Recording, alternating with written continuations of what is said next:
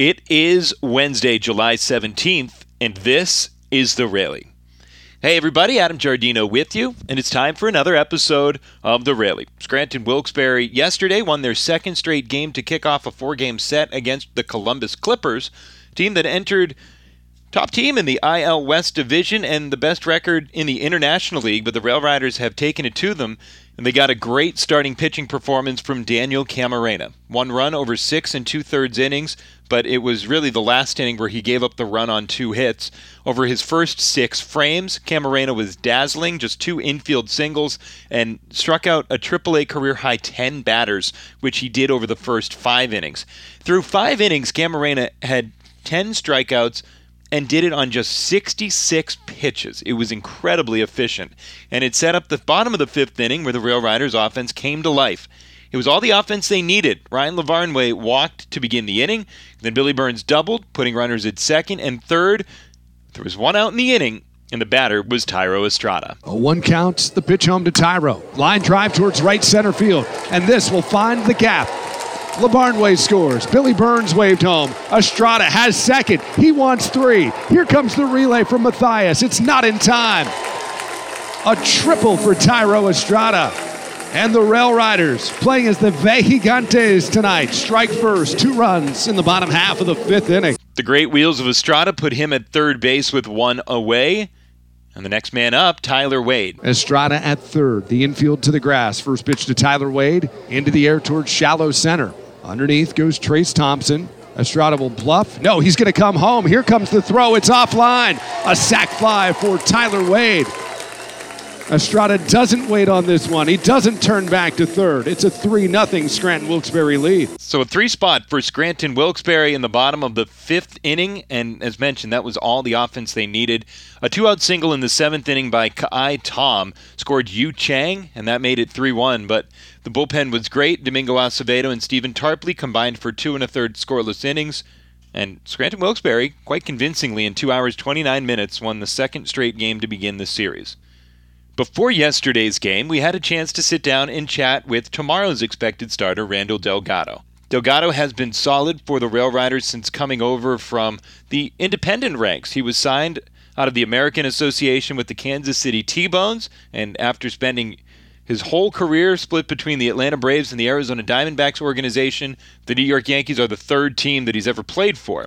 So we wanted to know from Randall what it's been like for him adjusting to the Yankees. First of all, I mean, it's been a little bit tough, you know. I kind of like hard start of the year, but yeah, I'm starting feeling better now. You know, it's been like almost 7 weeks already, and you know, trying to make adjustment and trying to learn more and trying to help the team. You know, that has has every pitch you have to do, but everything it's been like like good in here, you know, the team, the people, they're great in here. So I think we're going to be fine. What are some of the things that you're working on or you've learned in your time here that you were just kind of touching on? Actually, I'm working, you know, trying to I can tell now I'm adapt already, you know, because, you know, it's kind of like I used to be a reliever, now I'm starting. It's kind of like a little bit rough. But other than that, I mean, I always been the both, so you know, it just takes time, you know, to get your body and your mind set up with one position, you know, as a pitcher. Sure. What are you more comfortable with, starting and relieving? I know, especially when you first were coming up as a starter, then transitioning to a reliever, is it difficult to kind of go back and forth like that? Yeah, it used to be more because, you know, sometimes in business, you know, just whatever the team needs you, even if you want to play some other stuff, you know, like I used to be a starter and then they make me reliever when I used to be with the Diamondbacks. I mean, I know I have to play whatever, you know, I have to adapt. But now I have done so much for both, like starter or reliever, that I can just take, for me, time to adapt. That's it, you know, to get your body ready for that. But I can do whatever. I mean, I'm not one, like, I don't wish not to be something. It's just whatever the team needs. On the pregame show with Randall Delgado, you come into the Rail Riders this year, obviously in a clubhouse full of some younger pitchers. Have you maybe mentored any of them, or do they kind of ask you for advice based on your experience in the major leagues? Yeah, of course. Some guys there just give me some questions and try to help them whatever I know. And I ask them, they ask me. You never know, like with what thing they see, they can see. But it's really cool. Like you feel good, like trying to help them. I got a little bit more experience than some others, but that's good. What do you wish you knew when you were a younger pitcher now, if you could kind of go back to this point in your career and give yourself kind of that advice that you've been doling out? Just patience. Just that's the only thing, patience. You felt like you were maybe impatient earlier on? Yeah, definitely. What I guess kind of got you over feeling that way and getting to kind of where you are now? Just the experience?